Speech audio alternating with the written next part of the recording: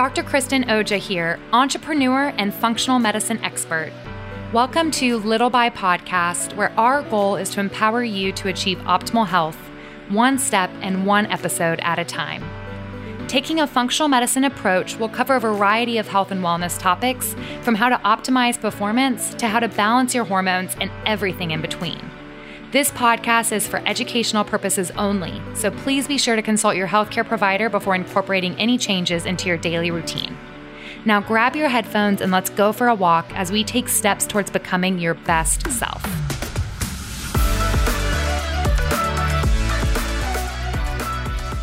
Hello and welcome to season 4 of the Little by Podcast.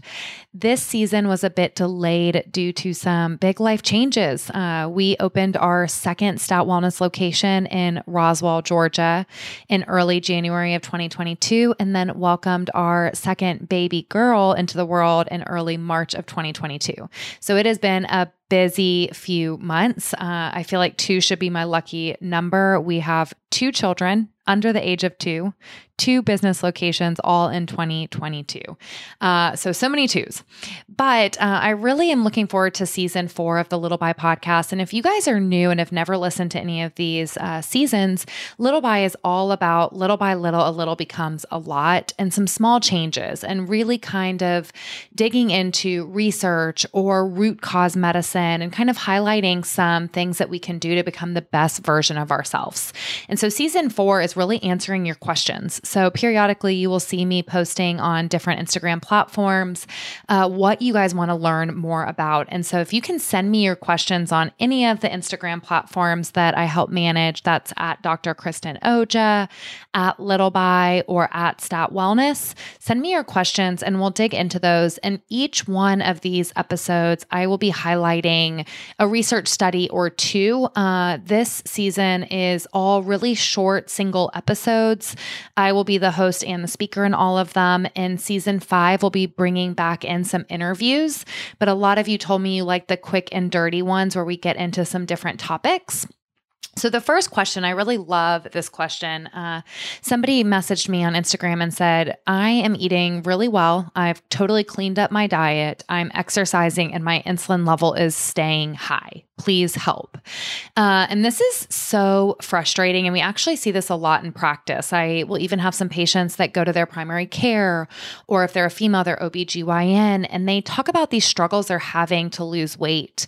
And at times they receive advice as far as eat less and exercise more. And for some people, this is what we need to do. We know a lot of Americans overeat. We live a sedentary lifestyle. You may have heard that sitting is the new smoking. We actually think that sedentary lifestyles are killing more Americans now than smoking cigarettes. So we do know this is true for some people, but not everybody. So of course, I own Stout Wellness, which is a functional medicine practice. And so a lot of people come to us and they really want to live a healthy lifestyle. They are eating clean, they are exercising, and they still struggle with weight or blood sugar instability. So the person that reached out about this question, you are absolutely not alone. I get asked this and talk about this with my patients all the time. And sometimes we are the first people that have checked their blood sugar and checked their insulin and a 3-month average of blood sugar control called a hemoglobin A1C. So sometimes we are the first person to tell them, hey, you're fasting glucose or blood sugar is elevated, or your insulin is a little bit suboptimal. And they get really frustrated. And they're like, Kristen, I am exercising and I'm eating well. And so I wanted to first kind of break down what is insulin resistance, and what are some things that impact our blood sugar besides diet and exercise, which are obviously key components. But I wanted to first break down insulin. So insulin is a hormone. It is made by our pancreas. It helps regulate our blood sugar. So what insulin does is it pushes blood sugar from our bloodstream into our cells to be used for energy. And glucose or sugar comes from the food we eat. So when we eat carbohydrates, when we eat sugar, our blood levels go up. But it also, blood sugar is produced by our liver when we are fasting, or if our blood sugar drops too low, to kind of keep this what we call homeostasis or balance. And blood sugar, when it remains elevated or when we become insulin resistant, it is a precursor to prediabetes and diabetes. So insulin resistance is basically when our cells are not responding as effectively to insulin. So what does our body have to do? It has to work harder to make more insulin. So our pancreas keeps producing insulin and insulin and insulin. And as long as our pancreas is able to keep making insulin, our blood sugar levels may look kind of normal. But over time, our pancreas gets tired and it can't keep overproducing this insulin. And so we're going to start to see prediabetes and diabetes. And it is estimated that 1 in 3 Americans have prediabetes, and I really believe even more have insulin resistance and have no idea. The majority of my patients come in and they have never had their fasting insulin level checked.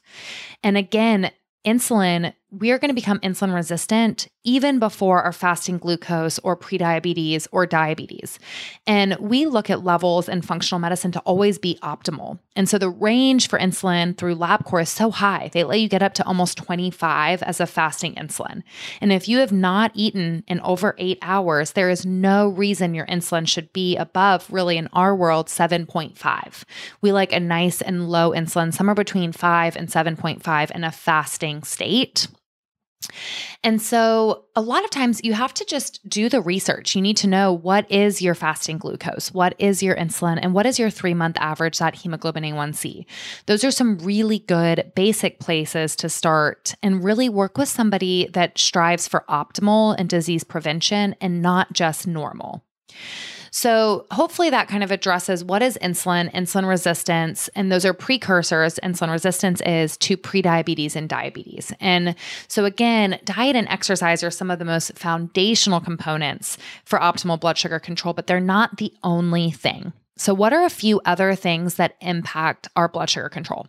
So we'll kind of hit a few of these, and then I'll talk about 2 research studies based on some of these things we're talking about. So inflammation is a huge one when it comes to blood sugar. So if our body is in a state of chronic low-grade inflammation, we are going to have higher blood sugar levels. There's research studies that have looked at TNF-alpha, C-reactive protein, interleukin-6, and found strong correlations with these inflammatory markers and diabetes. So we have to make sure we're keeping inflammation nice and low. We also know chronic stress is a big driver of elevated blood sugar. So maybe you are eating well and exercising. Maybe you're actually trying to eat too well and exercise a little bit too much, and our body is under stress. That increases a hormone called cortisol, which is our stress hormone, that increases blood sugar and in turn insulin. Also, sleep disturbances. If you have insomnia, if you're not getting into deep sleep or REM sleep, over time, we can see more blood sugar issues. Magnesium deficiencies. And this is one that we're going to look at in research because magnesium is a key mineral, and it's estimated that over 90% of Americans have suboptimal magnesium levels. And magnesium, this really important mineral, is required for both glucose utilization and insulin signaling. So maybe you're eating well, maybe you're exercising, and your magnesium level is suboptimal. It's going to impact our blood sugar levels. Obesity is another huge thing. Not only does that drive inflammation, but it's kind of this domino effect. The more fat cells we have, the more insulin resistant we become, and the worse we break down our carbohydrates, and the more we gain weight. It's this vicious cycle. Microbiome issues, we're referring here to the gut bacteria. So we're actually finding that our gut bacteria and microbiome influences the way we break down carbohydrates and our metabolism. We know infections, chronic or acute infections, can increase blood sugar.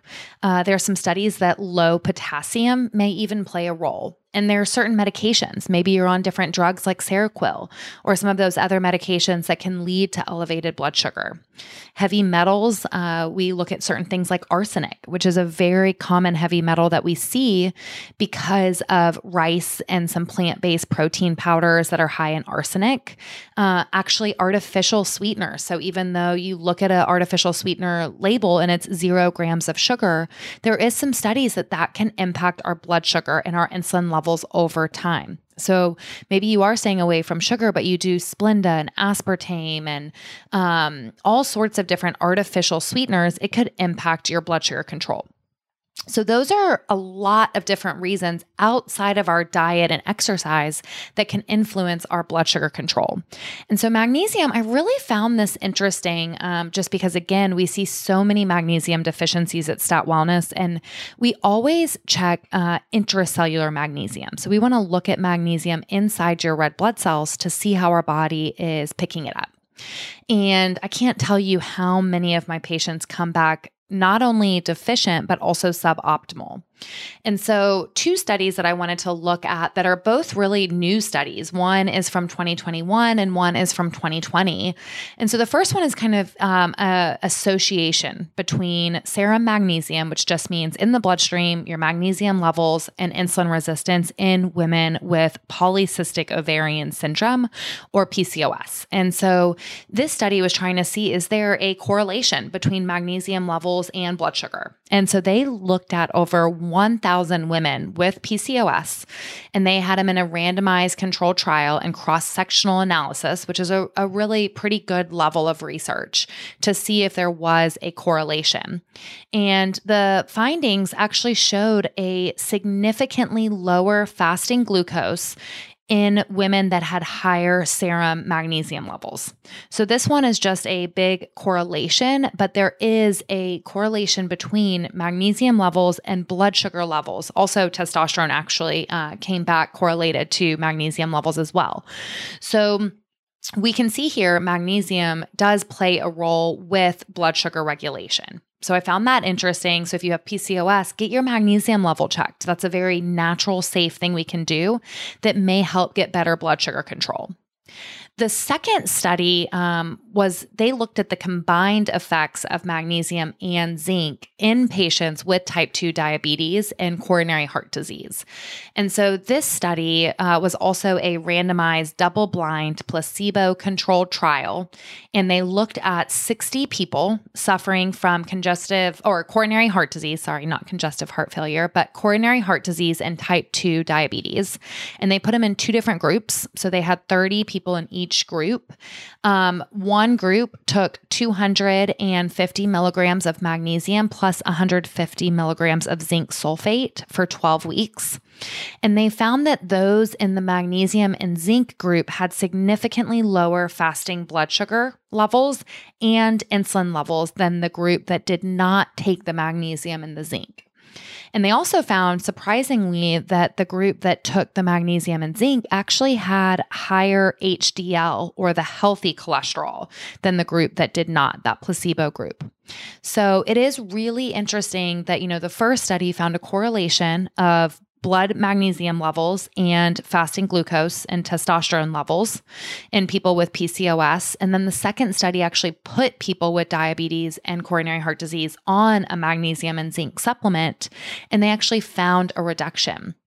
And what's also interesting, and it was kind of interesting to me that this study with the magnesium and zinc in the type 2 diabetic patients, they also looked at depression and anxiety, and they found that depression and anxiety were significantly reduced with magnesium and zinc than the placebo group, based on 2 really good tests, Beck Depression Inventory Index and Beck Anxiety Inventory Index. So this is really interesting from a blood sugar standpoint, but also heart health, depression, anxiety. These minerals are so important for the way our body is designed to work.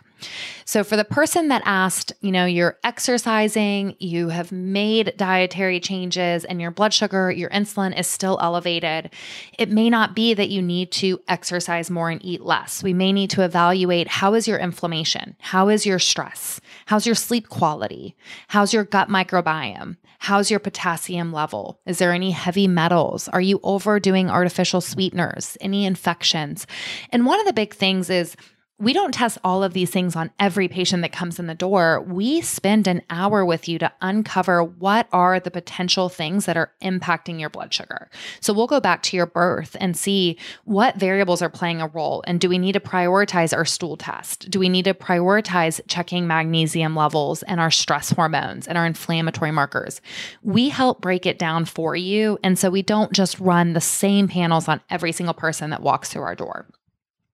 So if you want to know blood sugar, because I really truly believe one of the best ways that we can help our patients is to better regulate their blood sugar. Not only will blood sugar swings impact your mood, your focus, your energy, but it impacts your weight, your heart health, your blood pressure, longevity, really risk of all-cause mortality. So one of the best things we can do for our patients is help them regulate their blood sugar. And so we love digging into blood sugar control throughout the day. And we do this in a few different ways. But one of our favorite ways is really getting our patients a continuous glucose monitor. And this is a little device that goes in your arm and it stays there for 2 weeks. And it checks your blood sugar every 15 minutes or whenever you scan it through Bluetooth and tells us what your blood sugar level is. So we can see how is your diet, the foods you're eating, how is that impacting your blood sugar? How is exercise, maybe cardio versus strength training? How is stress? Maybe you went into a stressful meeting, checked a stressful email. How did it impact your blood sugar? How is your sleep quality? The nights you get better sleep versus less sleep, how does it impact your fasting blood sugar? So we use these continuous glucose monitor, and I will put in the show notes. If you just want to buy a monitor and you want to look at the levels on your own, you can go on our website and buy a continuous glucose monitor.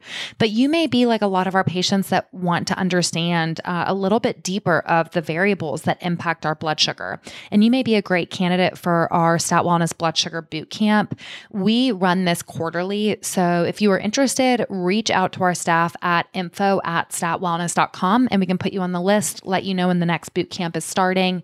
But in this boot camp, it's a 3-week program where you get webinars, you get a continuous glucose monitor, closed Facebook group, lifestyle logs to help us uncover correlations in our blood sugar. So we are here for you, but I do not want you to think that if you are struggling with blood sugar issues or weight issues, that the solution is you need to eat less and exercise more. Again, sometimes it is, but a lot of our patients, and if you're listening to this podcast, you're probably interested in your health and you're making some changes and you may not see the movement that you want to, whether it's through your labs, your energy, your weight, whatever it may be time to pull in some of the pros. So if you guys are interested in functional medicine, remember Stat Wellness offers free 15-minute consults.